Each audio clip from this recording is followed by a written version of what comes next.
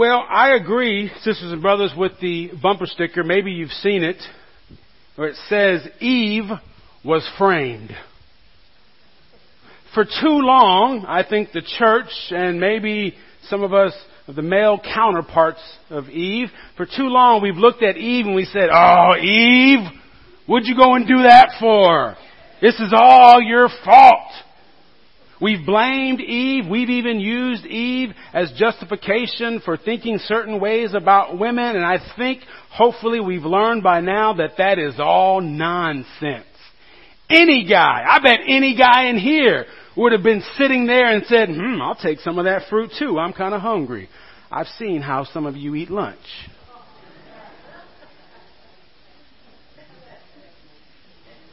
So sometimes we have to be willing to look at things that are so familiar to us, but do so in a way that maybe is unfamiliar to us. Are y'all with me? And so I don't want you to read the creation story and the supposed fall as something that Eve did. I want you to be able to see what happens in Genesis as something that is very telling of who we are. We often look at that story and think, oh, that's the first time that sin enters creation. Well, that can't be true because the serpent was a part of creation. The serpent was already there. The serpent had already made up his mind or its mind or whatever it is to have different ideas other than God. And so we look at this story not as the fall, but I think it's helpful to look at this story as a reminder of who we've been almost since the very beginning. Because what happens in that story with Eve and the serpent is that Eve is given a choice. Either she's going to trust what God has already said, or she's not. Quite frankly, sisters and brothers, it's that simple. God has already said something. Something else comes along and produces another idea. And Eve has a choice to either go with what God has already said or with something else. And what I think this story is helpful for us to be reminded of today is that we have the same choice. We have always had the same choice. So we can't sit here all these years later and proudly and boastfully look at Eve and say, Eve, what were you thinking? Because the reality is most of us probably would have done the same thing. Matter of fact, can you make an apple pie while you're at it? Can you make this fruit real good? Put some chocolate on it, please. If we're going to do it, let's do it right at least. Amen. This idea of having a choice goes back to the beginning, and it's not just a one and done issue when it comes to Scripture. Think about Moses. You think about Moses delivering the people from slavery to Egypt. You think about him going across the Red Sea. You think about all that's happened and all that he's seen and all that the people have seen. And he's led the people through the desert, and now he gets to the final part of his life. Everyone knows that he won't see the promised land. His life is coming to an end. And in these final moments, he recognizes, and he wants the people to recognize, that just like Eve had at the very beginning, just like Adam had at the very beginning, they have a choice. You remember those words. I have put before you life and death. And what does he tell them?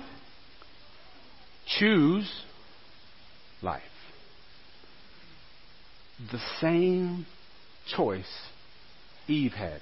And by the way, Adam ate too. Adam didn't have any questions, did he?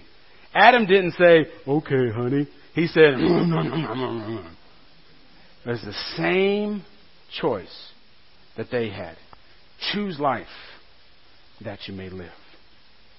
The people had a choice in what and how they would live out their life. And it didn't stop with Moses.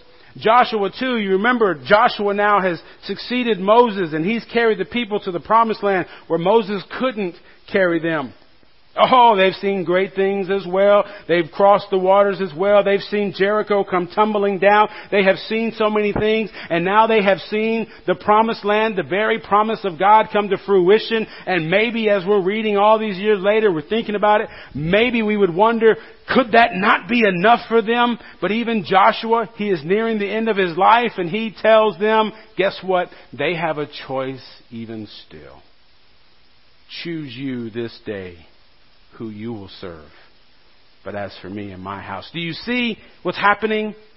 There's a choice that the people of God have always had to make ever since the beginning. Ever since we were put on earth, we have had the same choice, and that is whether to follow God or not. Even Jesus had a choice to make. The beginning of his ministry, I want you to pay attention to the sequence. He's baptized first. He's claimed as a child of God. He's claimed as God's own. He hears the voice. Other people hear the voice. However it works out, depending on which gospel you're reading. He has been washed by the waters. He is now prepared to do what he was put on earth to do, except for this one part. And I love how Scripture says it. Matthew says it, Luke says it, that the Spirit of God led Jesus to the desert. If you're paying attention, that should make you a little uncomfortable. Because I heard some preachers say, oh, the Spirit of God only wants to lead you to blessing, only wants to lead you to good things, only wants to lead you to nice, comfortable things. That's not very scriptural, sisters and brothers. Because as Jesus is beginning his ministry, the very first place the Spirit of God leads Jesus is to the desert. Man, the lights were supposed to be off today. It was supposed to be no AC in here and hot. I was going to use that as a reference. Like maybe we're kind of in the desert right now. It's going to be hot and sweaty. But no, we have electricity, right? Always messing with the preacher's stories, man. Golly. We didn't lie about that, by the way. They just happened to be done early. But the very first place that Jesus is led to after his baptism, led to by the Holy Spirit, is to the desert. Matter of fact, I think Luke says that Jesus, being full of the Spirit, was led to the desert. And that makes me think sometimes we use that word, or we use that phrase a lot in church. It's part of our churchy language. Oh, we were full of the Spirit. Oh, the Spirit was moving. Really? Moving where? Moving you where? Because sisters and brothers, the Spirit moving is only giving you a nice, warm, fuzzy feeling. Maybe that's not the Holy Spirit you're full of. You might be a little full of yourself. Or something else. Because it seems that the Holy Spirit leads us to places that we need to be so that we can discover exactly who and what we are. It's the very first place Jesus is led to, the desert. If you're in a desert right now, sisters and brothers, if you're in a place in your life where you are struggling to figure out who you are, if you are struggling to figure out what God is trying to tell you, don't take that as a form of punishment. Don't take it. Maybe it's the blessing of God that you need right now. Maybe it's the Holy Spirit that led you there so that you could pay attention to what is most important in your life. So Jesus is led to the desert. And you know this. We call this the temptation of Christ. This is the time when he spends 40 days in the desert and he has nothing to eat. He's there with the animals and he's tempted by Satan. This is the experience that we base Lent off of, the 40 days before Easter, when we remember the temptation and we remember the suffering. We remember the fasting that Jesus did, and we try to mirror that. Now, again, I don't mean to poke fun, but I want to challenge you a little bit. You know, we think about Jesus fasting and being led in the Spirit, by the Spirit in the desert for 40 days, and then we come to Lent. So when we give up something like potato chips, not quite the same. And maybe God is challenging us to do something a little more, so that we can see something a little more. But here Jesus is in the desert. And if you don't realize it, if you haven't been following me right now, what I want you to see is that here in the desert, Jesus, just like Eve, just like Moses reminded it, just like Joshua reminded it, Jesus has a choice. Either he will follow God or not. It's that simple. You see, pay attention, the temptations that Jesus is presented with, these three temptations that Satan gives to him, they're not really bad things. Oh, Jesus, you've been walking around in the hot desert? I know you must be hungry. I'd be hungry. And Satan says, well, if you're hungry, get something to eat. It's okay. Anybody feel bad about getting anything to eat? Not me. So Satan wasn't giving Jesus this bad temptation to do something horrible, do something bad. Just, come on, man, you're hungry. Get something to eat. Jesus realized if I'm going to follow what you said, I'm going to have to turn my back on what God had already said. And God had already said that I don't live on bread alone. I can do this God's way. Later on, Satan would show him, look at all these worlds, look at all the kingdoms. Man, you could be in control of this. Now, all you have to do is worship me, but think of all the good things you can do, Jesus. You're a good guy. People are going to like you. You're going to be able to do great and powerful things. I will let you do that. All you have to do is worship me. But you'll be able to do so much good. And Jesus has to think about the choice. Am I going to do it God's way or not? Even the final temptation, it seems kind of weird. Hey, we're in this high mountain, Jesus. Just throw yourself down. Surely God will protect you. I'm giving you the chance, Jesus, to prove to me and to prove to the world just how good God is. I'm giving you a chance to show the power of God. I don't know about you, but sometimes that's what I pray for. God, give me the opportunity, give me the place and the time where I can show people how awesome you are. And that's all, kind of, Satan was doing with Jesus. I'll give you the chance to show just how powerful God is. But Jesus had to make the choice. I'm going to do this God's way or not. Sisters and brothers, we need to realize, you and I, that the choices do not stop with Jesus either. That this wandering in the desert, this story of Jesus having to decide how he will live his life, is the same decision you and I have to make every single day as well. How are we going to live? Are we going to live God's way or not? Are we going to follow God with all we have, the way God has told us to do, or not?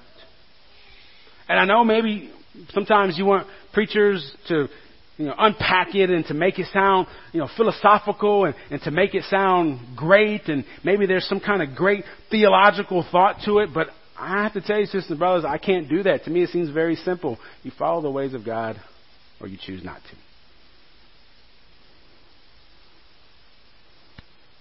Message is just as much for us as it's always been for the people of God in history.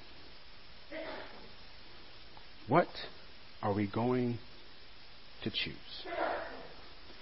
And if I think about some of the things we choose, this may seem strange to you, but let me unpack it for you. But one of the greatest illustrations for us today of the choices that we make are storage buildings. You ever seen a storage building?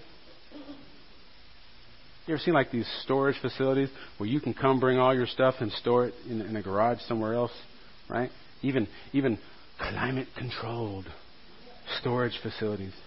And it just seems odd to me. What's crazy is this is a multi-billion-dollar industry.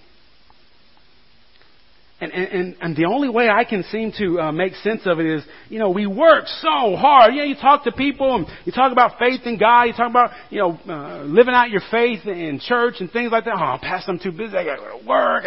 This seems like we're working so hard. Some of us are working 40, 50, 60, 70 hours a week. We're giving everything we had just to make money so that we can buy stuff. And then we buy so much stuff, we can't even keep it in our house. We have to pay somebody else to hold all of our stuff that apparently we didn't even really need or want to begin with because we don't even know we have it in there.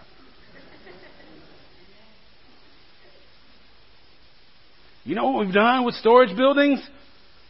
We've made a choice. We've made a choice what our priority will be. Oh, and the list goes on and on and on. I'm sure you know. And what I'm hoping you'll do is look at your life and figure out where in the world have I chose God's way or something else. There's nothing in between, guys. There's nothing in between, church, that we can sort of debate with God or to finagle our way through. I've set before you life and death. Choose life so you might live. That doesn't mean live like days. That means live and live abundantly. That's our choice. That's all our choice has ever been. It was so frustrating. Some of you who are older than me know, you finally get to a point, you see a lot of things, you read a lot of things, you experience a lot of things. You get to a point in your life now, you're older, you've learned a lot of things. You realize, oh, you know what? I was so dumb when I was so young. Don't tell no stories right now, but you know how it is. Oh, I did this, I said this, I thought that, I can't believe I went through this. You get to a point in your life and you feel like, you know what, that was wrong. I'm ready. I am ready. I'm sorry it took this long, but God, I am ready to give you everything I have. And what happens is the world gets full and the church gets full of all the people who are in that point of their life, older, and in that point, and that ready to make that decision. And then you know what happens? Here comes the younger generation. And they just want to do whatever they want to do. And then they don't want to listen to the old people. They don't want to listen to the experiences. They don't want to listen to them talk about all the things they've gone through because, oh my gosh, you're so old-fashioned. Stop it, Mom. None of you people. I'm talking about other people I know. But what happens is, the same way that next generation has to learn to make the choice. That's all it is. Nothing complicated to understand about it. And part of what's supposed to happen when we come together as the people of God is this is supposed to be a place where those of us who have made that decision can encourage the other of you who have as well. And that we can encourage and support those of you who are still trying to figure out if that's really what you want to do with your life. And that we have a place and a time and a people that we can gather around that help us make that most faithful decision. Are y'all with me? That's church, y'all. That's what church is supposed to be. Church is supposed to be a place where I am giving my life to help you choose life. Think about that the next time you want to argue with one of your church people. Does the argument at all have anything with choosing life? Do these big discussions have anything to do with choosing life? Is what we're arguing about, is what we're giving our time to, is what we're talking about over and over and over, have anything to do with choosing life? If not,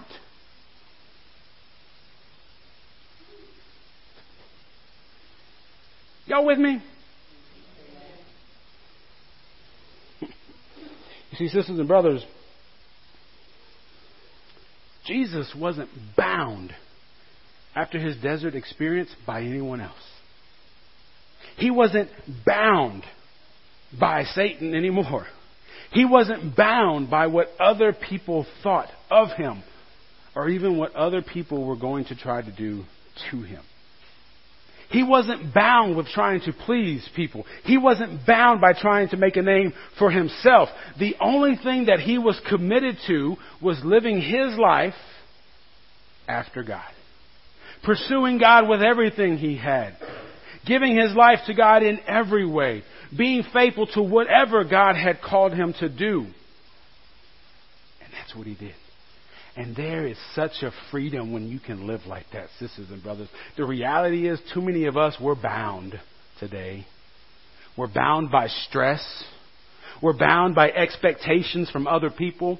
We're bound by our work. We're bound by trying to live up to some strange and wild standards that the world has put on us. We're bound by status. We're bound by failure. We're bound by expectation. We're bound. We are bound and we are bound. And all Jesus ever wanted us to hear was that the Son would set you free. And you would be free indeed. There is a freedom, sisters and brothers, when you and I choose life. When we choose life, we don't have to worry about all the other stuff. Because God says you have to trust me with that. And there is a freedom knowing that we can live an abundant life in the name of Jesus Christ. That's all we're talking about. Choosing life so that we can be free to live life. I hope being bound has made you weary. I hope being bound by stress and all those other things has been a burden to you, because it's supposed to be. And that's why God has shown us something else. That's why God has shown us abundant life. Sisters and brothers, the temptation of Jesus, the temptation is not, oh, are you going to do something bad over here? Are you going to look at this? Are you going to say that? That's not the temptation.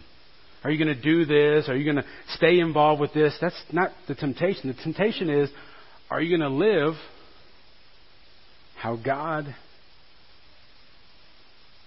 told us to live or not? And that's the temptation you and I have to face every single day. May it be our prayer that we would accept the freedom that God is giving us in the name of Jesus Christ. Amen.